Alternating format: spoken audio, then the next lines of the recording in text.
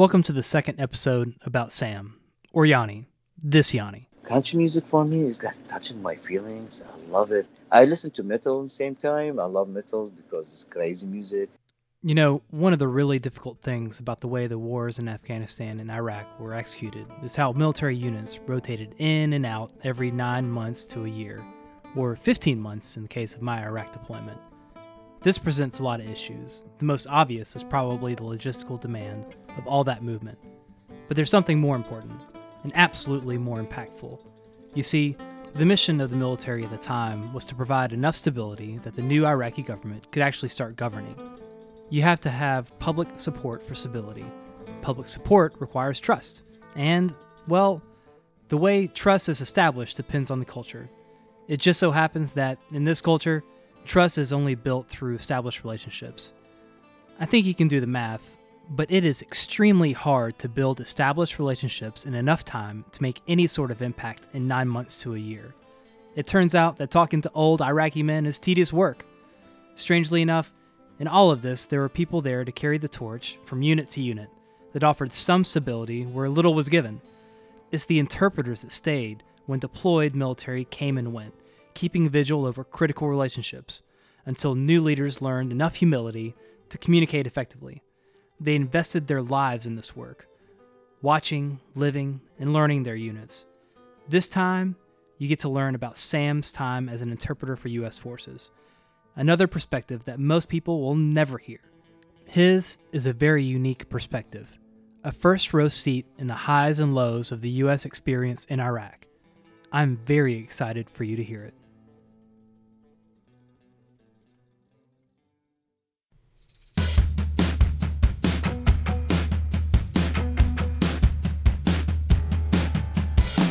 Welcome to No Shit, There I Was, a podcast committed to telling the stories you may never otherwise hear. So settle in, kick back, and take it all in. This week's episode is brought to you by Emblem Athletic. Do you have a team that operates like the Dirty Dozen, but looks more like Major Payne's JROTC squad? Look the way you perform with custom designed and built athletic gear you create with a team from Emblem Athletic. Alright, so this is the second of a 2-episode stretch, so I highly recommend you listen to the previous episode before this one. But if you want to be stubborn and don't, here's a note. It'll take a few minutes to get used to Sam's accent. Once you do, it's really easy listening. There's some cursing in this, so just be warned if you're listening with family. If you'll remember, we're picking up where Sam was talking about revenge from the Ba'athist. So here we go. So, by the way, we talk about revenge. The Arabs, which is me, I'm part of them. The Arabs' culture, since they been created somewhere, their culture is built on revenge, hate, fighting. They are desert people. They are Bedouin. And the history of the Arabs, they were fighting always, for reason or no reason. And sometimes for a very stupid reason. They were fight forever. So Ba'ath Party will never ever give up. Why? Because they ruled the country for about more than 40 years. They will not accept somebody to take their powers away from them. Americans, not Americans, they will not accept. They will stay aside, but they will not be quiet. That's because they cooperated with Qaeda. They cooperated with the bad people just to revenge or to get their power back, as they think. Yeah. And they got nothing. They just destroyed their country. And anyway, when somebody better than me coming to take care for my business or my work, which is not mine, it's like for everybody, what I will do if I will not be able to compete with him, I will try to make problems for them. I will cut the power lines, for example. I will say, see, when I was there, everything was perfect. Now you don't have power because of the new people. And actually, it's not because of the new people. It's because you are very evil and you try to just prove yourself that you were something. You weren't. So people say so when Saddam was in the power, no any problem. Yes, I agree. There is no like big problems like Qaeda and ISIS and this shit.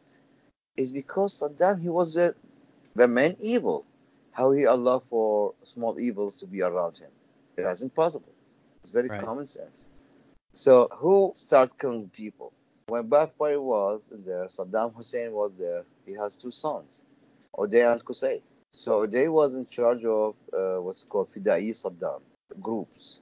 And these people, they were fighting everyone. And these groups, they were trained to kill people by knives, cut hands, cut necks, which is mean they were ready.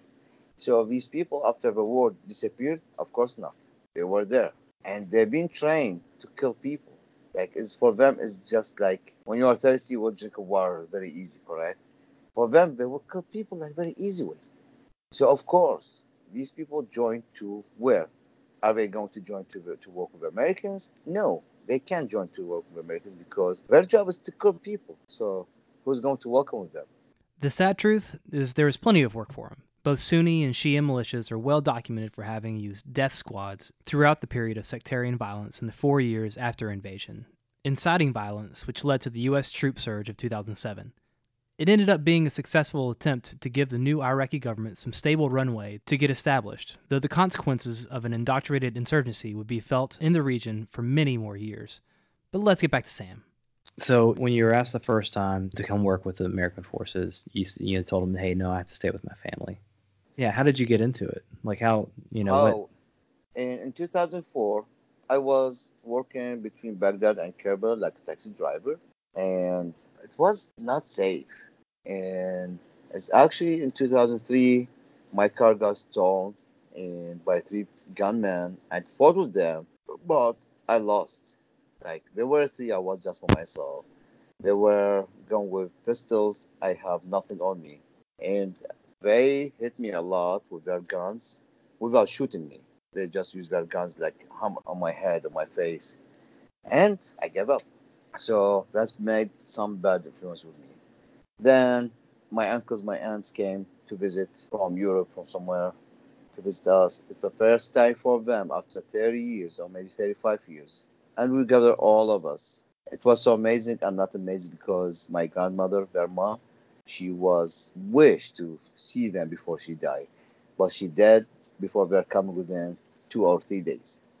So they missed her, she missed them. So they came and the funeral was there. So anyway, they supported us and they support me and they bought me a new car. I started working again and I was asking myself, what are these people doing in Green Zone? And why these people? Then I heard like interpreters and these things. Ah, the Green Zone. For me, this was a place of myth and legend.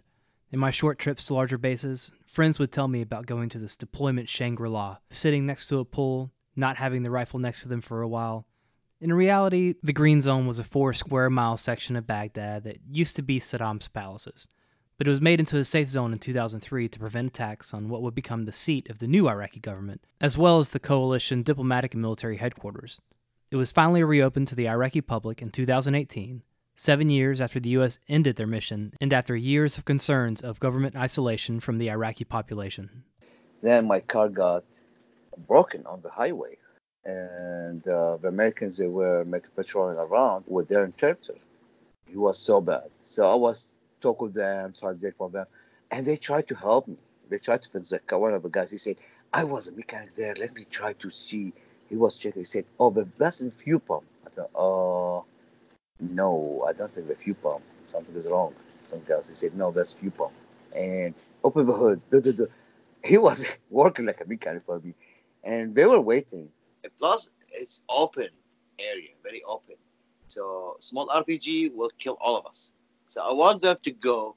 I want me and my brother to be more safe. So I told my brother with his kids, two kids, go take your kids away. The bad people they are going to shoot us and kill all of us. And then I told the soldier, hey, listen, it's very open area. They can't shoot us. They can't kill us. He said, we need to help. I want to help. Like he wants just to help. And he stopped the other side, going to Baghdad, and he stopped the cars. Hey, do you have a rope? You need to take this guy to his house. I thought, oh, no, this guy, he's going to be the best reason to be killed. He was going to kill us somehow. Because American to help local people like this bad way, like Yeah. amazing way. Like, it's impossible he doesn't know us. Then somebody said, yes. I told him, dude, I will pay you. This guys, they try to help. He said, yeah, yeah, no problem. So he asked for maybe $5, $10, $20, I don't know. And then one of the sergeants said, hey, your English language is so good, better than my interpreter. We are located in this place, blah, blah, blah. I think what is your, I think I know what is your base. He said, please come and apply there. So after a week, I went there with no car, just by myself. Like I have some transportation from place to other place. Then I reached this place. It was dangerous, of course, to go there. And I met somebody by the gate. He said, "Oh, if you want to apply, you need to go to the green zone. You apply there, and from there they will send you to us, send you somewhere else." I said, "Fuck! I came here for nothing." And I looks like I'm from not from this area. I'm from Baghdad, Yeah. and from how I dress, all these things. The huge problem now, how I should go out of the base, American base, to the main street, take a taxi or something. So that's a big challenge. So I say, oh, let me prepare some good lies. And I stay on the main street. There's a taxi stop by. I ride with them because not only one person, two or three people, they were there. And I told them, oh, see, this motherfuckers, Americans, fuck them. I do have my car and my taxi car, and the driver was driving on the highway, and his car got broke, and they detained him with the car, and the car is in there because I saw some civilians' cars in there. It was for people they are working or they were broken on the highway or something. I don't know. So I created a good story.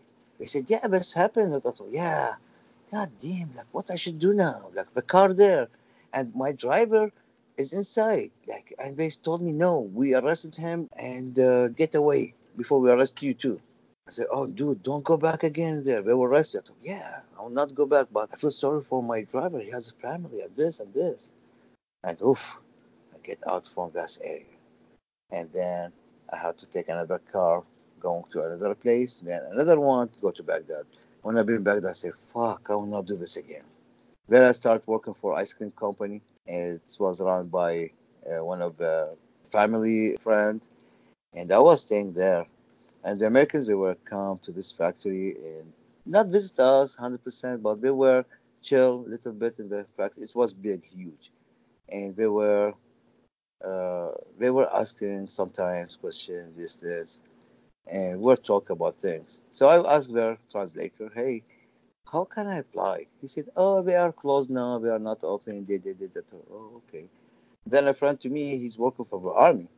We're talking, say, hey, listen, Sam, you need to go to the gate of the green zone, this number of the gate, and then you will do this and this, and somebody will come and you will tell him, yes, I want to go to this company. So that's what's happened. That's 2005, and somebody took us to inside, and it was like, oh shoot, I'm inside Saddam Hussein Palace now. That's kind of scary.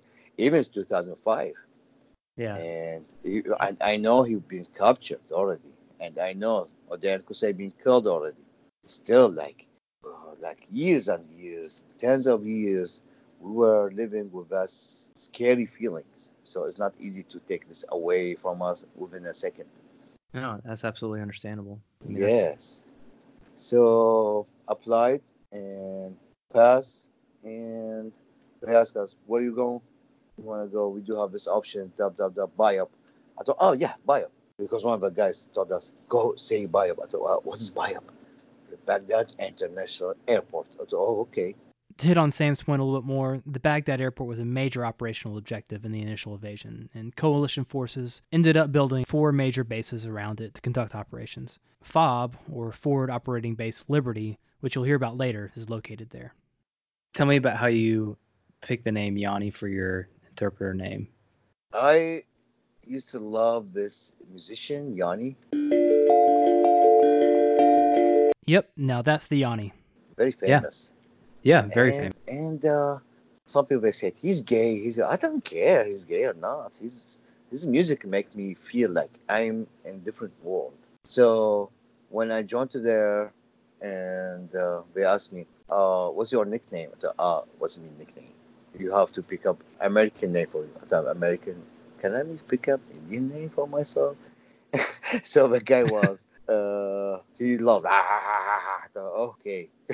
Oh my god. Then I told him, he said, hey, name. I thought, Yanni. He said, how you spell this? So it's Yanni. I said, okay, what's your name now? Okay. And many of, even my friends, the Iraqi friends, who they are here now, when they call me Yanni. They don't That's call me funny. with my, yes. I mean, for the almost the entire time we've known each other, you've been Yanni to me. So Yes, that's the name. And yeah, from there started, and the first unit I started with was Triple Deuce, Tech Mountain, and yeah, I learned a lot from them, a lot. And they were nice and tough and very assholes at the same time, and super good at the same time. They were everything in one thing. wait. So What do you yeah, mean by everything. assholes? Hold on. They You were gotta like explain us. that. Oh, I do have a South Sergeant. He was super asshole, super tough with everyone, Yeah. and no one can work with him from the interpreter except me and another guy. We Yeah. were the only two guys able to go with him his missions and to stop him sometimes to do crazy things. Like we were going to Abu Ghraib market. It was bad, and he was detained tens, not tens sometimes. Hey, calm down. What's fucking wrong with that? This is my job. This is not fucking job. You arrested people for nothing.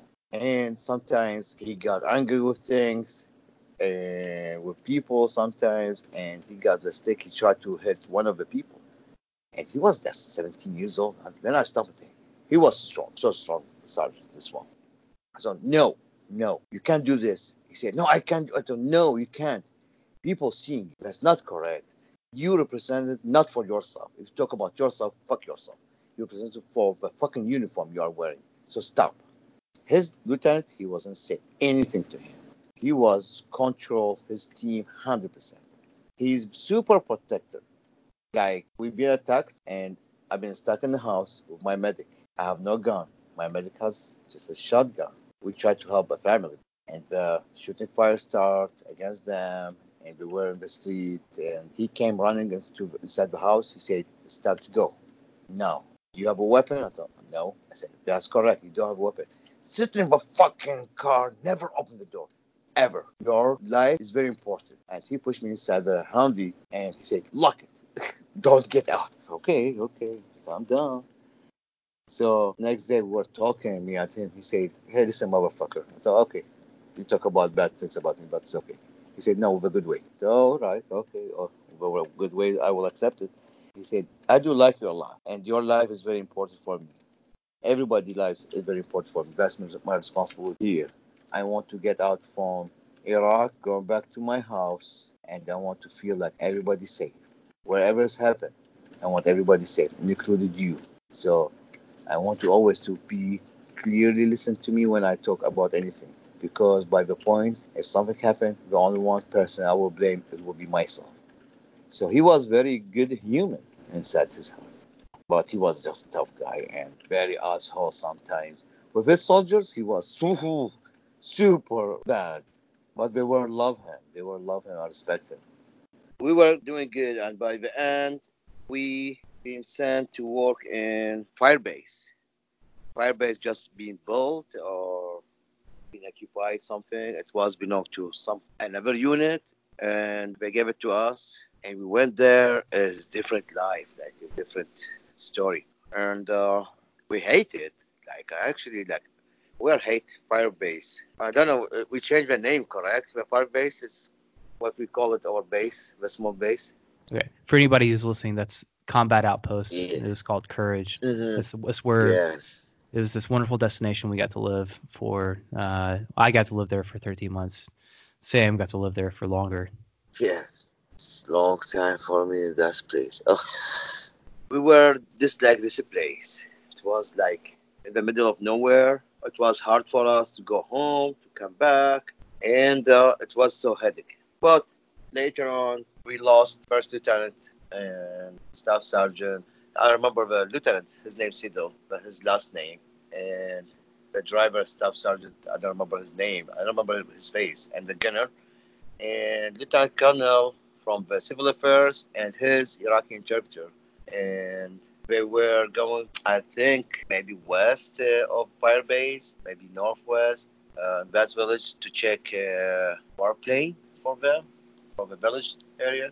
And they blew up them in there. It was a big mess, actually. They were good people, very good people. I met Ben Chapter only once. He's not from Oak, was working for civil affairs. And Yeah. but the three guys, they were with us every single day. They were amazing. Like they know how they do their job. But as we say, it is what it is. And funny thing, I remember this guy always. Lieutenant Sidel, like because he has very nice voice, like country voice, and I was always asking, hey, come on, sing for us what we are doing in here in Abu Ghraib. We're just watching.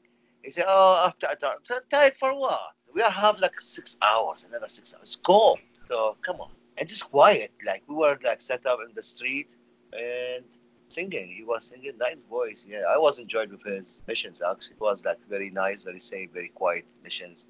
No problems. Yeah. And funny thing, we were in the heart of Abu Ghraib, the town itself, and we pull over by one of the streets. It was 3 a.m. maybe, and we should go back to our base at 6, so 3 hours. So the LT told the driver, hey, I'll take a nap for 10, 15 minutes. Just wake me up. Like, so the driver told, oh, yes, sir, of course. So the LT falls asleep. The whole 20 guys, included me, of course. Boom, 4 trucks, okay? All of us fall asleep. I opened my eyes. It was around 7:10. I heard people walking around us. Yikes. Going to the market, coming back, and the gunners, they are sleeping. All of them, all of us, we were sleeping, and you can tell because they put like their sunglasses on, and they looks like waking, but actually all of us were sleeping. That's still pretty dangerous. Super accidentals. Just imagine if they could to know, and it's Abu Ghraib, it's not a game.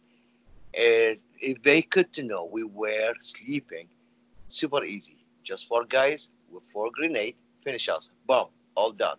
So I wake up, open my eyes, and I pay attention. Everybody sleeping in my truck, and no one moving. All the cars, I pay attention. Fuck.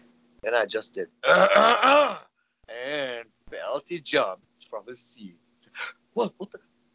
It's 7:10. I remember 7:10, and everybody wake up, and you can see running. When I told him, God damn, just imagine that. He said, you were sleeping too. No, of course, I'm number one sleeping. So Of course. yeah, Of course, Yanni's gonna what I would sleep. do. So it was so dangerous situation we've been, but yeah, Yeah. thank God. Like I would say, we were blessed. So yeah, that's the story for Death Mountain. Then from Trouble Twos to 121, 121, yes, fourth ID. They were like, not that much. Then they moved me from my platoon to another platoon. I love that platoon a lot. We've been hit a lot with IDs. It's almost every day.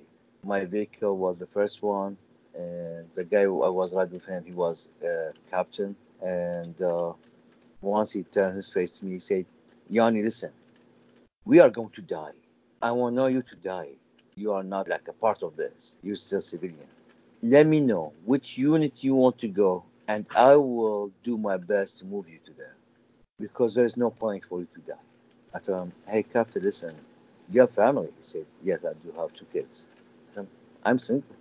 I do have no kids, no wife, nothing. And we are the same vehicle. If you will die, I will die. If I will die, you will die. So we'll be equal. We'll be easy. Don't be worried. And I stayed with him. No one from my team had anything happen to them. No one. I was right with them every single day. Trust me, I was going scared.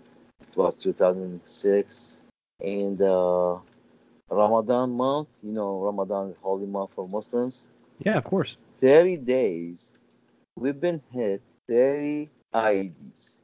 30 days. Every single day, we were hit by IED. And once we've been hit in the market, our Kandari market. So we tried to go inside the market, is the main street, and we stopped. So it was about noontime. So he asked me, "Hey, Yanni, is there any religion things today?" I thought, "Oh, you asked me, do I know about religion things?" He said, "For real?" I thought, "For real, I don't know. I'm not connected to these things." "But why?" He said, "Look." So I look out what? He said, "The market is empty." I thought, "Oh, yes, that's correct. No one in the market. No people, no cars. The goods, they were there, outside. Vegetables, whatever things, they were outside. But no people, no one." He said, "That's weird or not?" I thought, "It's very weird, which is mean that something is waiting us." He said, "Okay." So he called the other guys. He told them, "Hey, you stay there on the main street because there's main street and this is the other street of the market. We are going in." I thought, "Oh, we are going in for what?" "For what?" He said, "To check." "Check what?" He said, "There's something. We can see. Are we blind? We can see something. Hopefully, we are going to see something, so we don't have to sacrifice ourselves to find out what's going on." And he said, "Drive." To the driver. The driver was a good driver, but you can't tell. Like something will happen. And he was checking around very slow. It was just Humvee, by the way. Yeah. And the driver his hand on the gear, so just in case he's going to pull back. The gunner low himself a little bit down, and me and RT, correct, it's called RT, the radio guy. RTO. Yeah, RTO. We were in the back seat, and I just heard him, "Shit, back!" And the driver tried to push the Humvee back, and they blew up it. They blew up the ID. And the Humvee just moved up, down the paved street stuff, like rockets and these things, He's talking about asphalt here. start coming on us like rain. Blah, blah, blah, blah, blah. And the driver pulled back. We checked. The Humvee was okay. Small damage. We get out from the Humvee. The medic came to us, checked us, and we were good. Nobody hurt. And I start laughing. Then the staff sergeant said, "Yanni, are you okay?" I thought, "Yeah, I'm okay."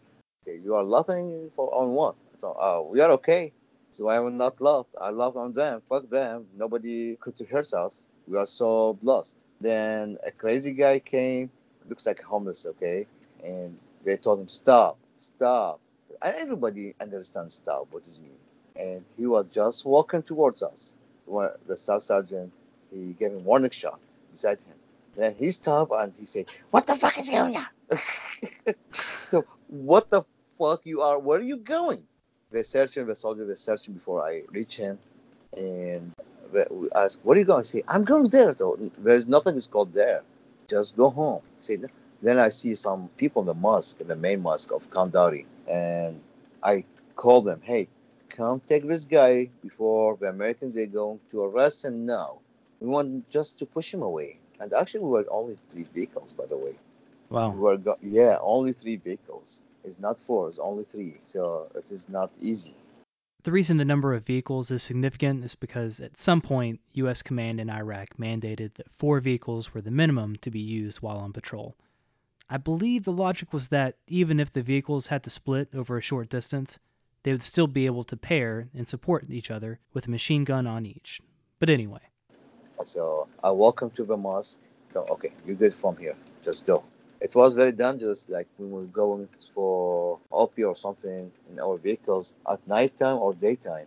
I wasn't able to go outside the vehicle to pee or something. I have to pee in a bottle or something. Like it was so hard. It's not easy. Yeah, absolutely It, not. yes, snipers they were everywhere, IEDs everywhere, and once we had seen something But suspicious, and as around Kandari as well.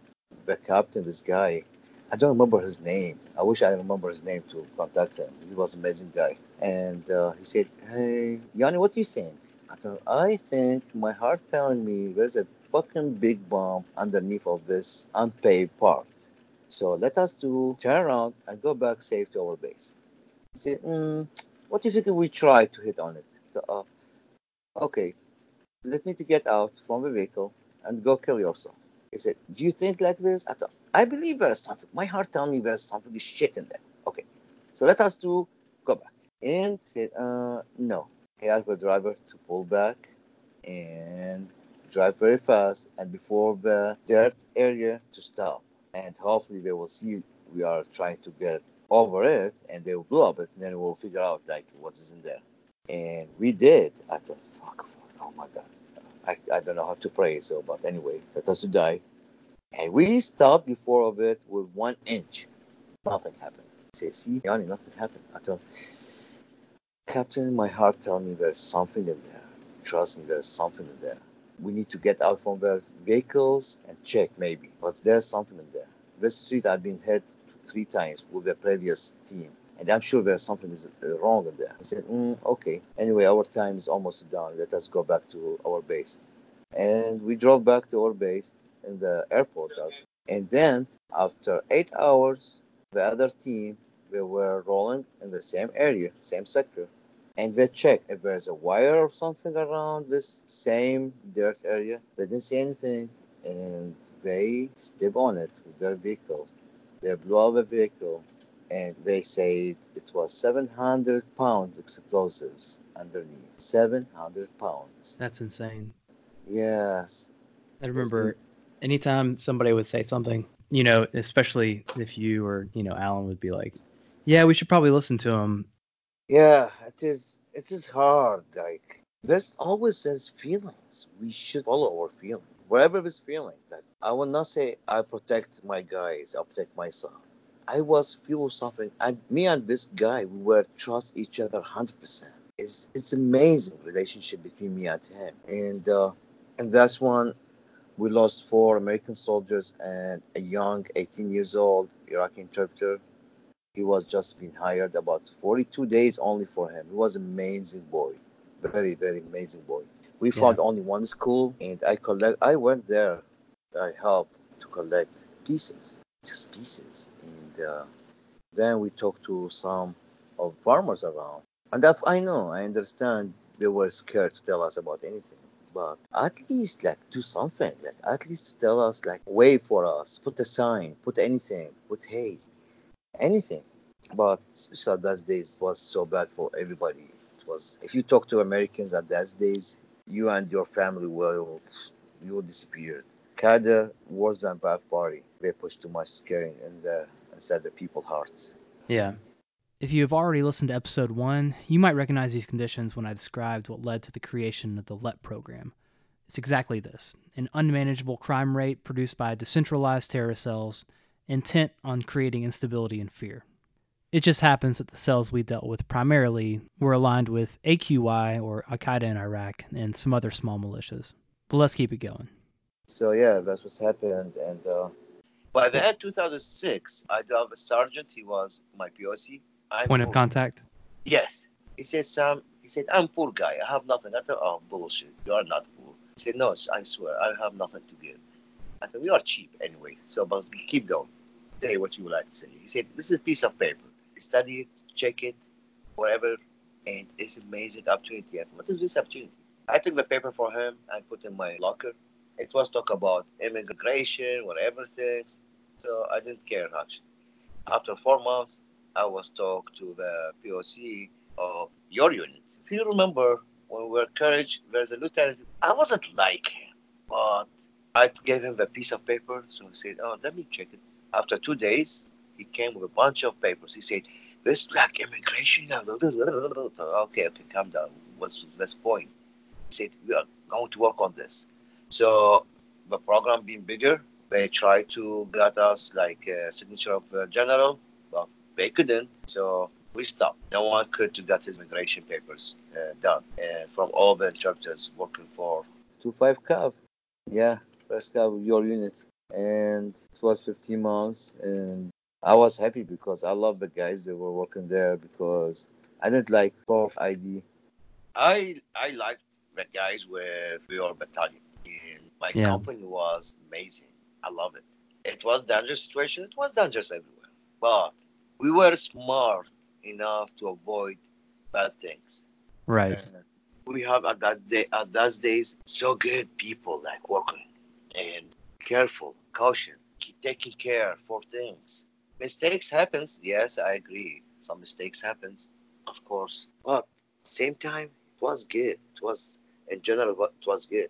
Yeah. It was funny, same time. So when the guys found I was at the OP house, Look, I know it gets confusing. Cops and OP houses. The military loves abbreviation. It's a lot. But the OP house, or outpost house, was an observation post for a 5-way intersection that gave us a lot of trouble in the first months of the deployment.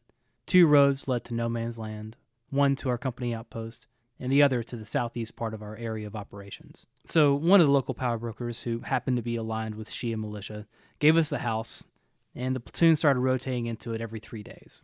We stayed there with the generator, no running water or showers, and our vehicles just running patrols. And Lieutenant Thomas, came back from Courage, been taken to Courage, and they sent him back, and we were waiting him. Actually, the guys, they were waiting him. I wasn't waiting him. They took him there, and of course, they have a meeting or something, and it's not my business. And when he came back, he said, guys, I want to talk to all of you. So I thought that was something important. So he said this and this and this. And everybody, I saw the faces being like, not happy. Of course, ask them what's going on, who killed, because there's always like the news that somebody be killed. They said no one killed. So why these faces? They said we have to stay another 3 months above our deployment. I thought, oh, that's good news for me. Super bad news for you guys, I know, but so good news for me because I do like you a lot. People love you here. So they said, Sam, or Yanni, they call me, of course, step away from us. We are so pissed off. So I was just laughing and then just watch a movie, something on my whatever thing device that's one. And it was for me like, yeah, to be honest, like I was happy because some people you like and they are going to stay extra 3 months with you. That's amazing. And it's not good to keep them away from their families and their lives another 3 months. That's too much. Too much. Yeah, but I mean, from your perspective, I can imagine if you trusted us and you liked being around us, and it was probably yes, a good thing because you don't know what unit is coming next. You don't know if they're going to exactly. be as good. Yeah. Yeah, this relationship is not easy to find. Like we were eating together, we were using the same shower, same bathroom, same food, same everything, same dangerous things outside. We were sharing the smile, we were sharing the sadness moments, we were sharing our praise. I wasn't praying, and I never pray, but yeah, was part of it anyway.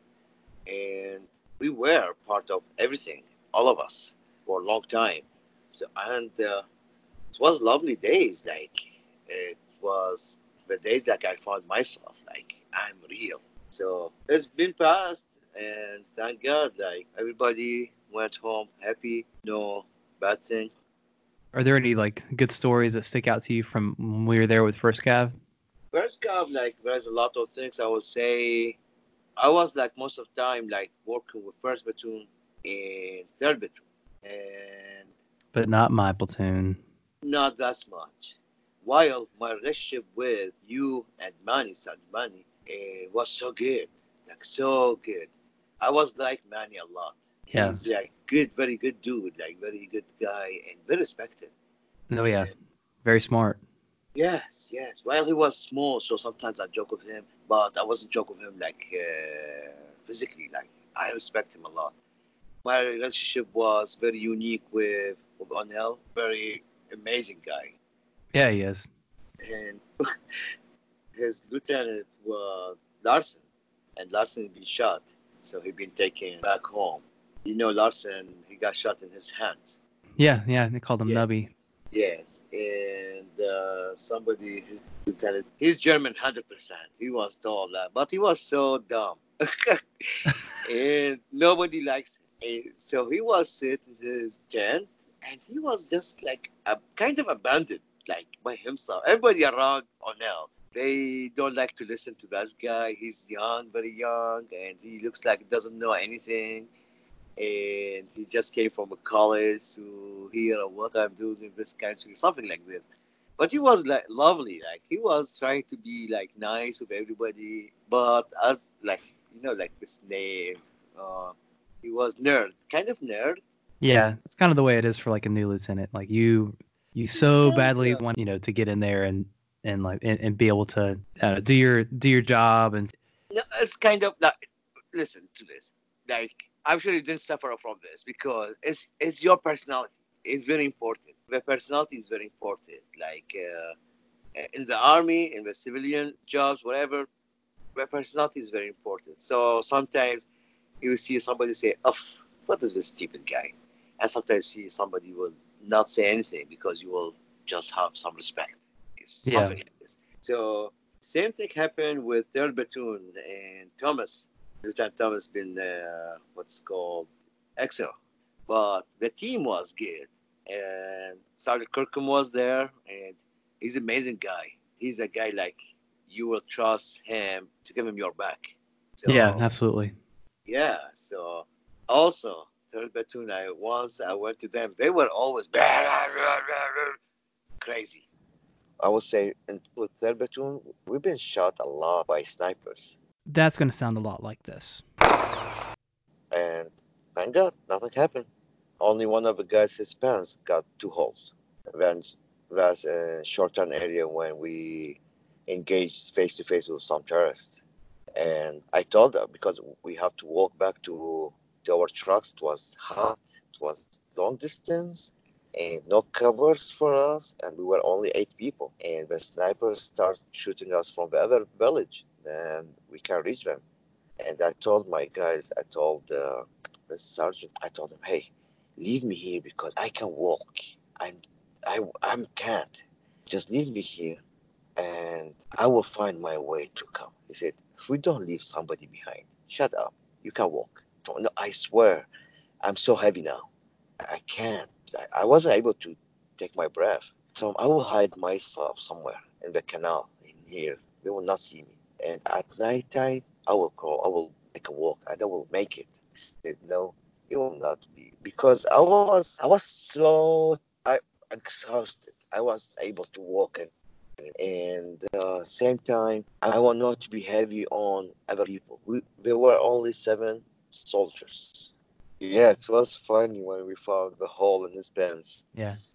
Yeah. It sounds like a patrol that we went on in my platoon, but I don't think that was you that was with us. Oh no, it was their platoon. Like we make a walk west. Then we met a farmer there. We asked him, "Do you see some people they were shoot us with mortars?" He said, "Every day they shoot you guys. They put them there. You see the spots? Yes, we see them. Yeah, that's the mortars. And they shoot from here. Okay, you are not scared to tell us. Why am I scared? I'm dying. I'm going to die sooner or later. What they will do to me? Kill me? Yeah, let them to kill me." He was so simple. So there is a sergeant he was big. He been shot in his stomach, but nothing happened. Like he was just bleeding, and he came back to war. I think. Yeah, no, I remember it kind of like it was a very, I mean, being shot's a big deal, but it was a very superficial wound. Yes. Yeah. Yes. This guy very educated. He's Thompson. not. Thompson is who it was. Yes, that's one. So there's nice things happened, there's bad things happened. We of course remember all our friends we lost, but we remember them. That's the best thing we can do. And it was tough days, it was good days, it was funny days. We spent some funny days with you, for example, you and your team. Before we continue with Sam, I want to tell you about one of my biggest regrets from my time in Afghanistan. Those who listened to the first episode with Mike Davios heard about how we spent time in an extremely remote and volatile valley that challenged our unit every single day. That time built an incredible team bond that will never be forgotten by those who were with us. We desperately wanted to commemorate with a t-shirt featuring a drawing for one of our talented soldiers. With the drawing in hand, I tried to work with a custom gear company to solidify the design and agree on how it would look, but ran into constant issues getting it done. We returned home and poof, the guys split from the unit quicker than regular ANA in a firefight. I wish I had an ally like Emblem Athletic to work with me on a free custom design based on what we wanted, then create custom and hand-sewn gear. On top of that, they eliminate the hassle of shaking folks down for orders and money by setting up a custom store link for ordering. So if mom and pop want some cool army stuff and the PX just ain't cutting it, or you need a replacement after some team building gone wrong, the store link will always be there. All of this comes with a 100% satisfaction guarantee. So head to emblemathletic.com and take a style quiz to get started on awesome custom gear for your team, unit, or organization, so you can look the part of a champion. And now back to Sam. So like in 2008 with what's called, I don't know, they are from Hawaii. The units you being replaced by. Yeah. I can't remember the exact designation, but they were the gimlets. That's what I do remember. They carried around whatever those things were with them, which Strikers. was kind of hokey, but Yeah, they came with strikers. They came, like two of the. I started working with their commander. He was an amazing guy, but then he moved from the unit because he got promotion in a major, so he can't stay like a company commander. So they moved him somewhere else. And I was work with him, and same time the intelligence department of his unit. And that's two sergeants. They were speaking fluent Arabic, reading and writing. that's amazing. And they never say anything. And when they got shorted, because they have four platoons, I was going out with one of them to cover. And my problem started going with first platoon because they don't show respect to the people. Like they are kids. They acted like kids.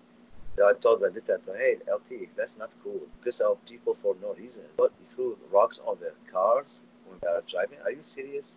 Like, we are That is ridiculous. very, like, then I told him, hey, people here, like, you need to respect them. They respect you. Like, you are wearing this uniform. He said, I know about this uniform. You don't know about this. I told him, I know about this too.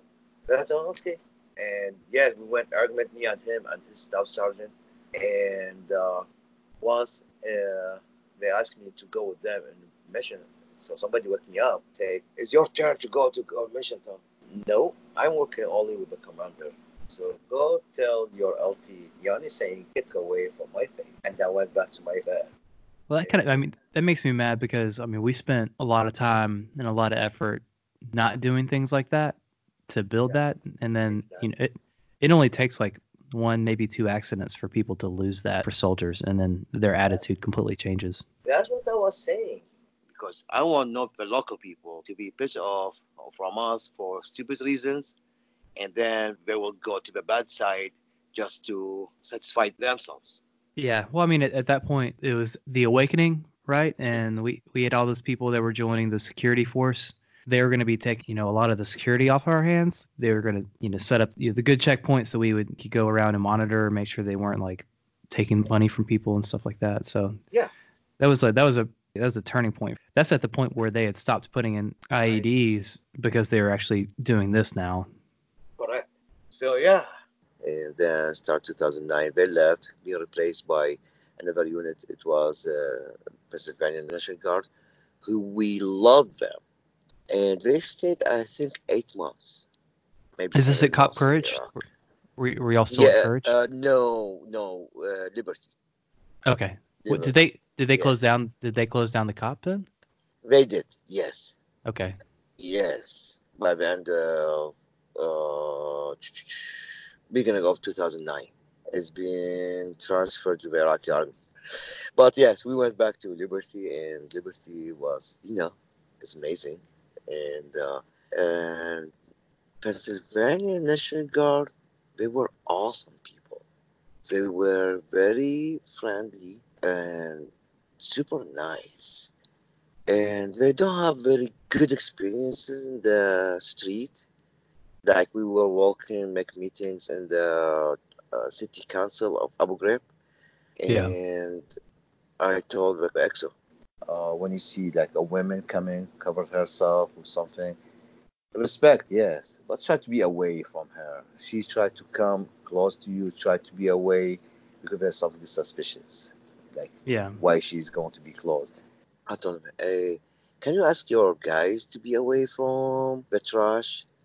He said, why? Is it stinky? I don't know, because maybe the bad people, they hide something in there, and you want to know your guys to got hurt. So he said, oh, okay. Then he told me, Sam, let me tell you something. We don't have very good experiences in the street. Anything you will say is very important for us. Okay? I will be here for you guys. Anything. That's very wise. So yeah, he was good. So first platoon of them, I was always with headquarters. One of the soldiers being very close to a trash nearby the hospital of Ghraib, and there's like grenade in there, maybe small explosive. They blew up this one and they killed the guy. The guy was only 23 years old, and he'd been killed. We Wow. drove to there. I found him on the floor, and it was kind of like this feeling like you see one of your team just killed for nothing. It's not easy, and especially he's young, like 23. He's a kid, but he been killed and because of a trash. So I talked with my commander after a few days. I always saying don't be close to fucking shit, trash, boxes, anything. Nobody listen or what? So that's it. That's first platoon. Not us. I know. Still, that's one of our soldiers. They still should tell them, hey, before you go out, be careful from this, from this, from this. So then my commander once he called me, said we were smoking outside. So he called me to his room. He said, "Son, what are you doing in my room at the CP?" It looks like the same CP, by the way, never changed. He said, "Do you like your life in here, Iraq?" I said, "Yeah, it's okay." He said, "Are you stupid? When you are going to gather your papers and come with us, you should not stay here. We are leaving. You need to leave. You should leave with us. You should not stay here. There's a life waiting you there." And I told him, I do have a wife and a kid. He said, "I understand. You will provide a good future for them. Bring me your papers. Let me see how can I help you." And there is a good relationship between me and him, like very nice friendship. And yeah, he signed papers for me. Then we've been visited by a general 2 stars. So he asked him, "Hey, I do have this guy, and he's blah blah blah." He told me, "Okay, I'll give him a recommendation. Does this help?" He told me, "Yes, sir. This will help." So he That's made the awesome. general to sign it for me. Yes. Then I've been helped by one of my friends, and he put the papers together for me, and he put everything together and sent them. And yeah, the program got frozen for a while. Then I got the first agreement or first whatever it's called, I'm not sure. And I told my friends, "Hey, I got it." They told me, "You are a liar. Nobody got that." No, I swear I got it. This is it's kind of recommendation from chief of mission in Iraq. Yeah. So they said, "We applied for this before of you. How you got it before of us?" I don't know. This is the paper anyway. So after a week, everybody got his chief of mission recommendation. So That's good. Everybody got it at that point. Like yes, all the people that yes. applied. So it wasn't just you. No, the first one, it looks like the first one from the people that I know, about 20, 30 people. I Yeah. was the first one. And Yeah. after a week, everybody started like that, that, that, that. That's good. And just about 2010, in 2011, I was working in East Baghdad. So I was able to go home every day. And the unit I was working with them, I was working like between the Iraqi government and Iraqi forces and the American forces. Well, was The it, like we didn't really talk about this when you were with our unit. At that point, was it dangerous for you to go home? Did you still have to tell people that you did something different? Because I know that's when something you had to do. Like the few times you I did was go home. in 2007, Yeah. When you did go home. impossible. Yeah. Yeah, it was not easy to go home. That's impossible to go out from the base, even from Liberty. Sergeant Morris was drove me outside at the gate 4, and I was waiting my brother there, or he's waiting me nearby gate 4, and that's safe area because the Liberty there, and the other side Iraqi base, Iraqi army base, and there, and my brother house next to it. So my That's brother good. was yes. So he was waiting me at Sarah Morris. That's amazing guy. I like this guy, Sarah Morris. And he was dropping me outside most of the time actually by himself. He asked me, "Do you want me to drop you outside or you get to work?" "No, you do have a lot of stuff. Let me drop you outside." So he was drop me on the street there because my brother there. He said, "That's your brother?" "Yes, that's my brother." "You good?" "Yes, I'm good." So it's not safe, but this street is safe because the towers there, and no one can be close to us. It's impossible. Yeah. In 2010, I was in Kandahar, Iraqi base, and American at the same time. So I was going to the home sometimes, like I finish my shift and go home. I was driving my car, and at the checkpoints, I wasn't stopped by the line. I was just cross the line, and I show them my ID. The Iraqi army, most of them, this unit, I was like 100% no, they are good. So just show them the ID. I tell them I'm working for the headquarters. So they think I'm working for their headquarters. Oh yes, go ahead, sir. So I was able to push myself on the people, make them believe me, like things that's maybe it's not correct. So yeah, in 2011, I moved to another unit. It was called I think 27F something.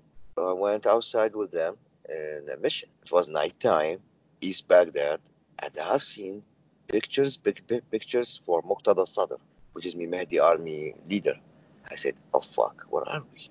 Then I said, oh, we'll see, where are we? We were using Humvees, and we were just outside. We do nothing.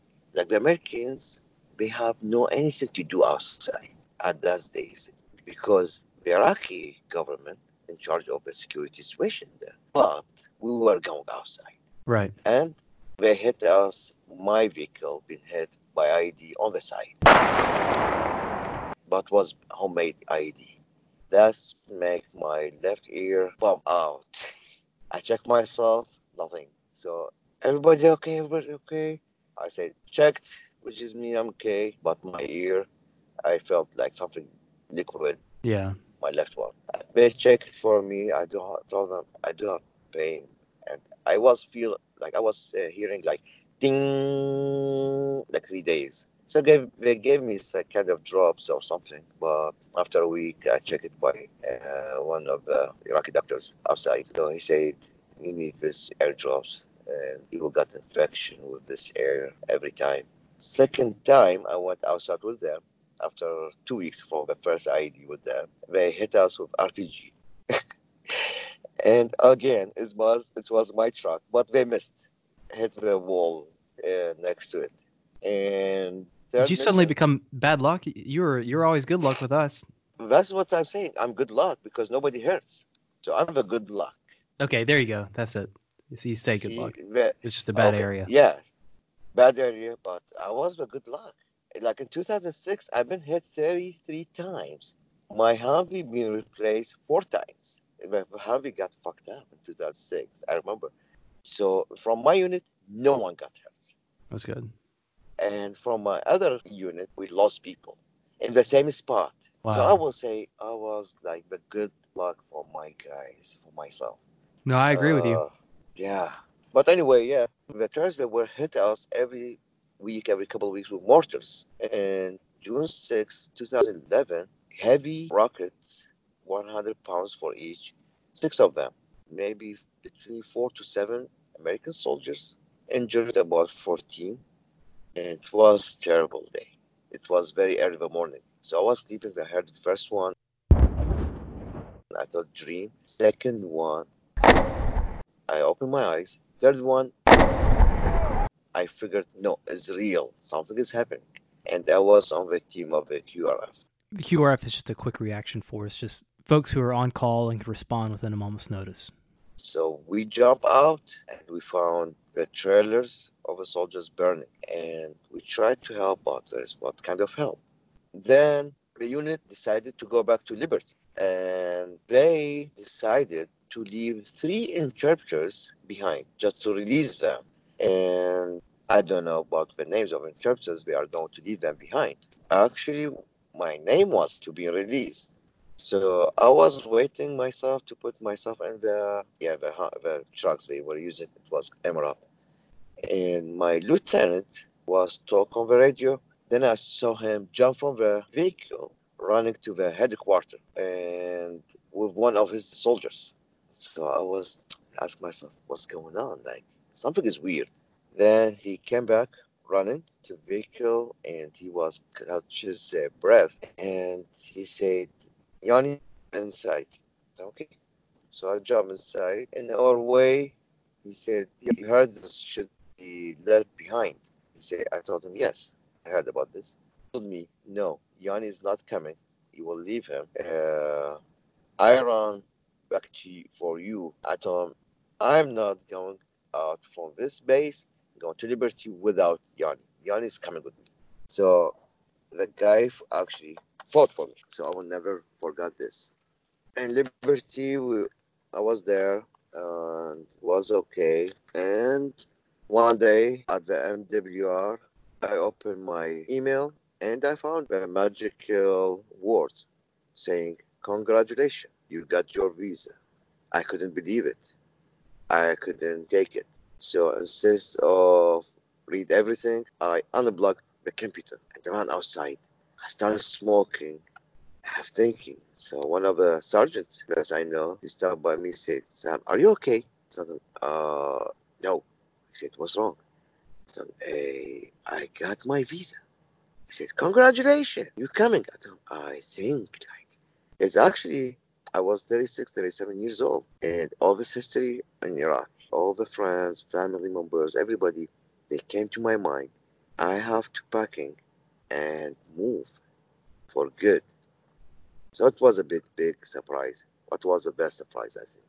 So that's what happened. And then start working on the paperwork to finish it. And I got my visas. Me, my wife, my son, all of us in the same case. I emailed them that I want to make my travel. So say goodbye to the family. And the morning, I took my breakfast, the last one, at my brother's house, who drove me to the airport and say goodbye.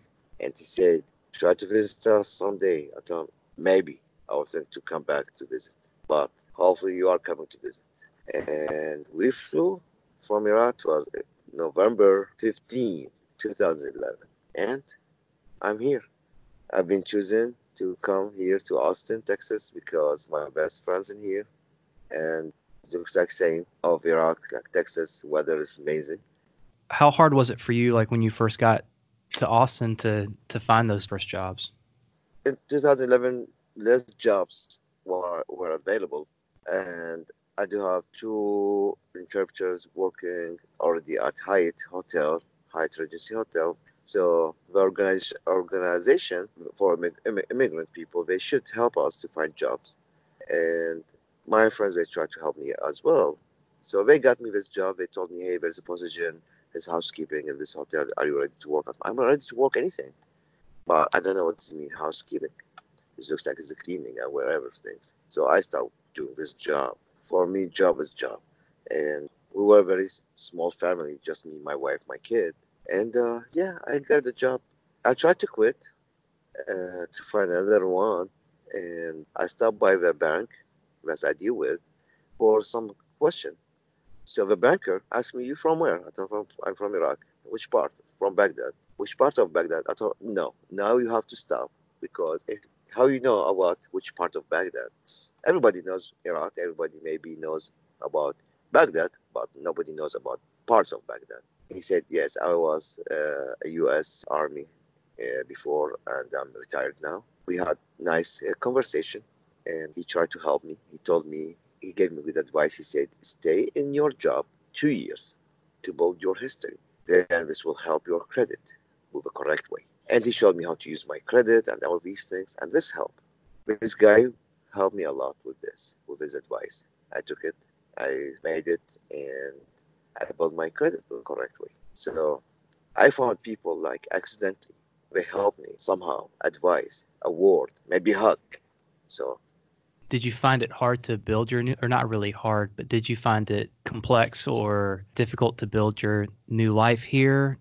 for me, it was kind of hard, not like it wasn't like very easy. It's different system. It's like the first time I tried to put gas for my car, like I use a card, how to use a card on the machine. So this it wasn't like hard, but it's different system.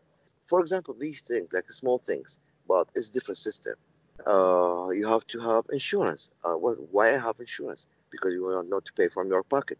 What if I have to pay from my pocket? Oh, we talk about thousands of dollars. So things, but it is easy. This language was simple for me, kind of hard for my wife.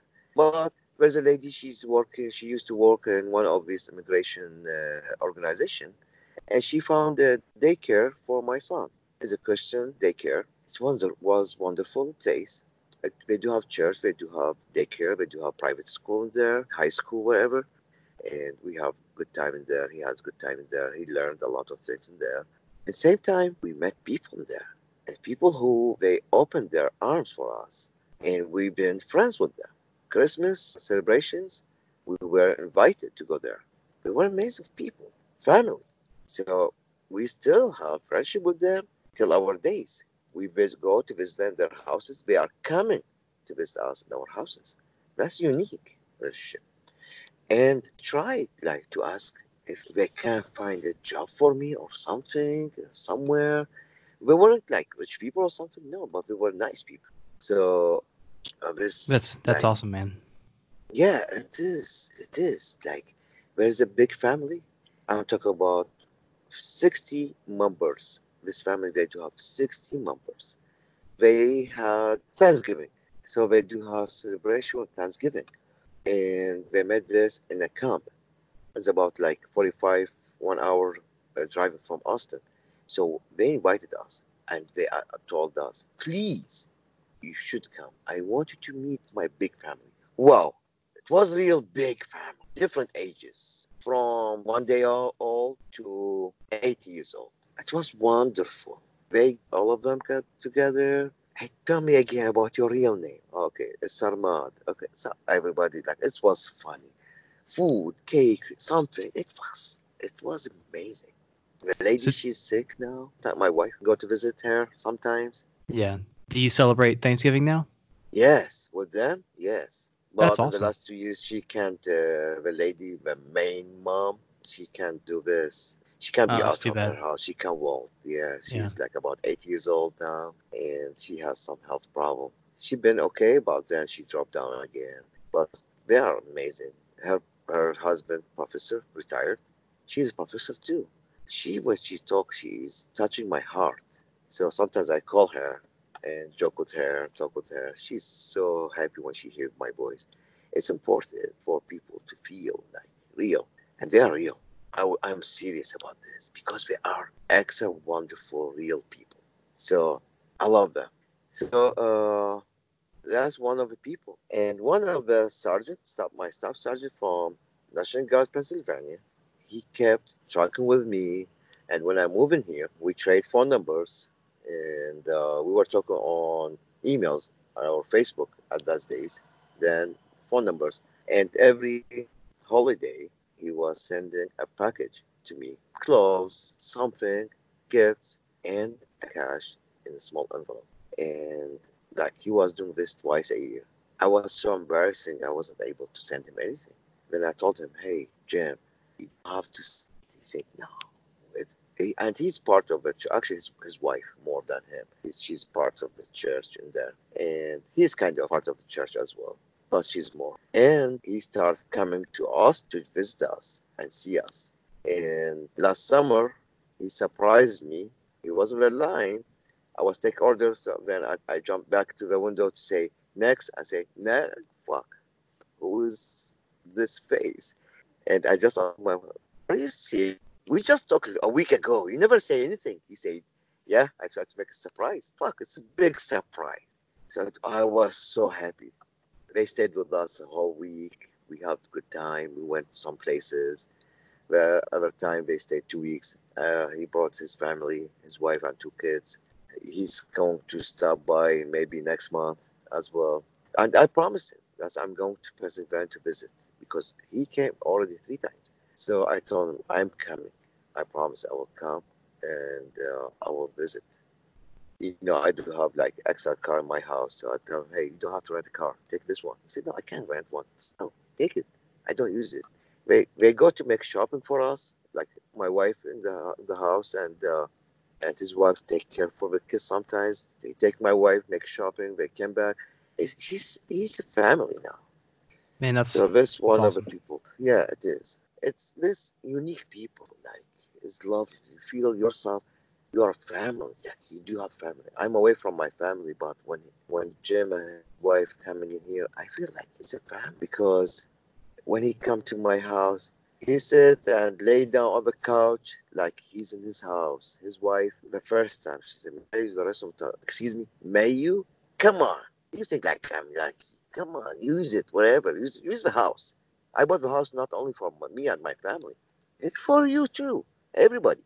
So How do you feel about it? I mean, is that bringing part of your culture, part of your Iraqi culture to America? Is, we talked about this a lot when you have visitors, your house is their house, there.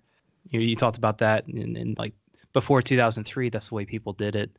For you, is there any culture clash between the U.S. or Iraq, or do you meld that into your life and really kind of accept some of the culture that you've grown into here in the U.S.? the culture here, there's multi different cultures. That's what I see because there is multi different people. The Iraqi cultures, of course, has been changed. It's been adjustable according to the situation here. So this is not the same people like you feel like when we're home. People been changed, kind of. Like Tiny, we always go to their house. They are always coming to our house. We do have this good relationship between us. We are the same culture, like same as I said. Like if you are coming with your family, when you are coming, maybe the first 5 minutes you will feel like, oh, how I sit like this or that. For example, but sit how you want, eat how you want.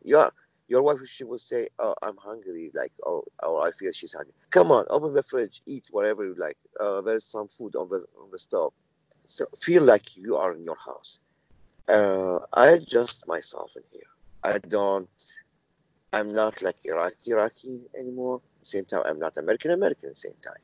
Maybe my kids, yes, they are Americans, but they still have some maybe Iraqi culture. Maybe my son, I don't feel he's going to be with touch with any Iraqi culture. So here, like, it's not easy to know people and trust them. Like, oh, he's going to be my friend. No, no. Always, I'm always prefer like my friends who I met them before from the army to me. If they are coming here, yes, well, of course, these people, they are my people. But new people, to meet them in here and be friends with them, it's not like, it's not me. It's not me to be. I'm friendly. I'm okay. I'm nice with it. Yes, I'm everything. Yes, but to be friend, to go to their houses, I love for them to come to my house and these things. For new people, no. But for example, Sergeant O'Neill. Was Sergeant O'Neill coming? He's my older brother. Like, oh my God, O'Neill here, and he has wonderful wife. Amazing. He's lucky he has this wife. I love her. Like when I see her, I kiss her. By the way, and I told her, when I hug you and kiss you, I feel like you are my sister. You are my family. And same thing with O'Neill. Like when we went to visit them, their house, but it's about 1 hour from here. He's amazing. But yes, he invited me many times. He told me, come, like it's summertime now. He has like a boat and the lake is just in there. Let us to have fun, like in the lake. Yeah. God, It's love that guy. amazing. O'Neill's great. Yes, yes. And he gives these really great bear hugs. hmm So yes, this cultures, but it's very open city. Yeah. Nobody made us feel we are strangers or something at all. Well, do you feel like do you regret that your kids aren't going to know that much about where you came from and really where you and your wife came from? They're not going to be as closely or as close to that culture. My son knows we are from Iraq. He knows he's Iraqi, but his language is English always. He understands 90% of Iraqi language. I would say Arabic, of course, but Iraqi dialect. So if Jordanian person talk with my son will just open his eyes and he will not understand anything. But he disliked to speak Arabic that much. I don't know why. Many times I told him, you need to speak it. He said, no, I don't have to speak it. But you need to learn it. He said, no, Dad, I'm here. I don't, yeah, you are here, but you need it. Someday you will need it to communicate with people. Sometimes I say he's still kid to understand this, but As much as he can understand it, he will be able to learn it. Right. But language is, if you don't use it, you get rusty pretty quick. But it doesn't take long to get back into it once you get Yes, immersed into it again. yes, absolutely correct. Iraqi culture, actually, we are like old school white people, like 50 years ago. That's what we are, yes. So you can see we easily be friends with people more than other people. It's weird. Okay. I see what you're talking about. I was like, Yes, it's like 50 it's years ago. I mean, are you, what part of the culture are you talking about? like how they were open heart for each other, Yeah. respect each other, how they were treat their women with respect, with everything, and how they were deal with their kids with their good things, and when their kids make something bad, how they were deal with them, how the neighbors they were good to each other at those days, 50 years, 60 years ago. Yeah. Yeah. Like my son here, he passed through me and my friend without say hi to my friend. And I call him, son, come back. Did you see my friend here? He said, yes. I told him, what does mean yes? He said, yeah. I told him, what does mean yes? Yes, I see him or no? He said, yes, Dad, I see him. I told him, okay. Say hi to my friend before my bolt going to say hi to you. So I don't hate my son. No. Me and my son, we are so good, super good friends. There is things is important. Hey, say this and this. Uh, don't be like just walk. You see somebody and you just keep walking. No, these people they are friends to you too. Yeah. So exactly this way. It's important our kids to understand their boundaries, to love the people, to respect the people, to understand who can say hi to who, or not say hi to them Yeah. sometimes. Well, And no, and I remember those were the same lessons that my parents taught me too. Like that's the way that I was raised. And I remember talking to you and learning more about the Iraqi culture, thinking, wow, yeah, there's so much that's similar that just because we're in a different place or just because we have a different religion or we've had some different experiences, there's a lot that's very similar. yes, of course. Well, we are people, of course. Yeah. Yes. We covered a big deal from our story. Let me tell you something. The 6 years that used to work as interpreter for the U.S. Army, I was so proud of this. I do remember your unit perfectly. And we had amazing time, sad time, bad days, great days. Uh, we cried some people.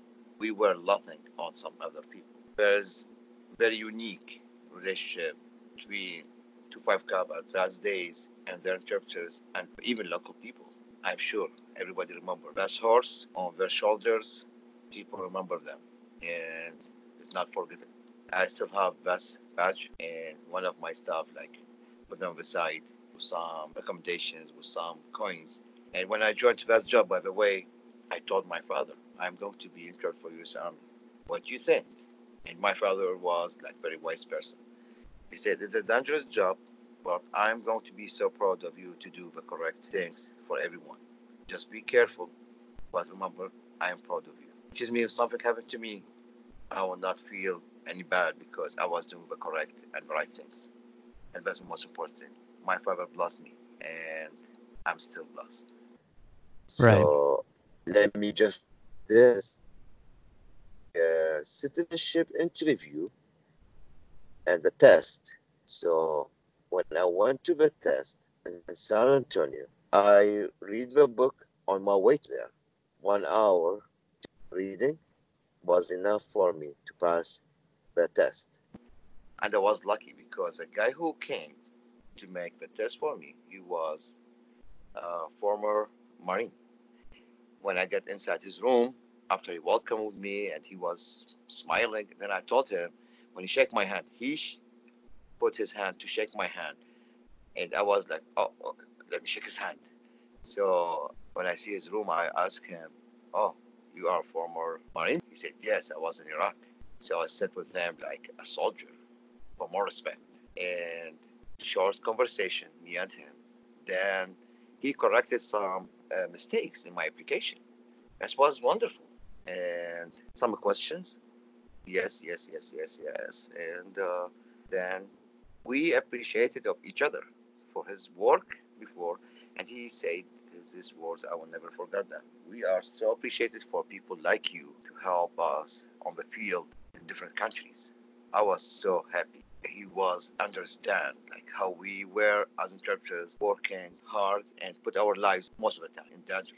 And he shook my hand. Congratulations. I'm so proud you are here in my country. Now it's your country too. That's awesome, man. Yeah, it was. After a couple months, I got my citizenship and nice ceremony. A big smile was there on my face. To get the citizenship, it's important for anyone to feel himself he's a real part of this country. I moved from Middle East, from Iraq, to here to start a new life, a real life. And I put myself here. Many of people prove themselves as well, a lot, and working hard. I was working about 100 hours a week, 2 jobs, non-sleeping for 2 days or sometimes 3 days, maybe 1 hour, couple hours. I dig so deep to build myself and build my credit. And through this, I could to apply for good loans from banks, and then I started my own business. So I built nice, beautiful food truck, and I name it Halal Time. It's connected to my culture. And start to work on this by the end of 2015 and be approved. We are here. We are immigrants, and same time now we are citizens belong to this country. And this is my story. Well, I'm very proud of you, man. I'm very proud of what you've done and the way you've come in and made this your life. And of course, I'm proud of being able to have worked with you as an interpreter, and that, you were probably one of the best guys at your job doing that, but especially that you chose to come here and build your life, and you've done so well at it. Proud to have you in America. Thank you very much. I appreciate it for a lot of opportunities and the time that we spent together. All right, Mr. Joey Snowden. Prosperity and long life for you. And the same to you, and shukran. Shukran, Habibi. So Sam would probably never do this, but I sure will.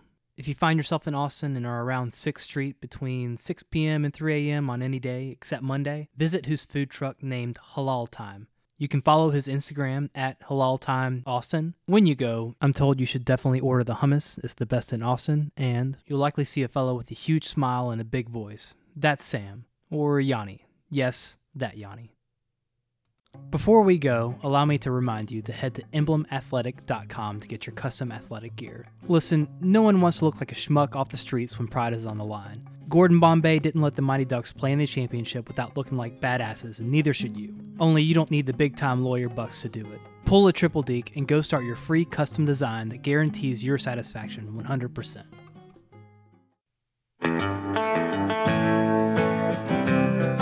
Thank you so much for taking time to listen to the show. If you liked it, please share with family and friends, and please consider leaving a rating or even better, a review. It really does help. And while you're at it, hit the subscribe button wherever you listen to your podcasts. If you'd like to connect with the show, you can visit the website at nstiwpodcast.com. Follow on Twitter at nstiwpodcast1 or on Instagram or Facebook at NSTIW Podcast, where you will receive additional notifications as well as additional content.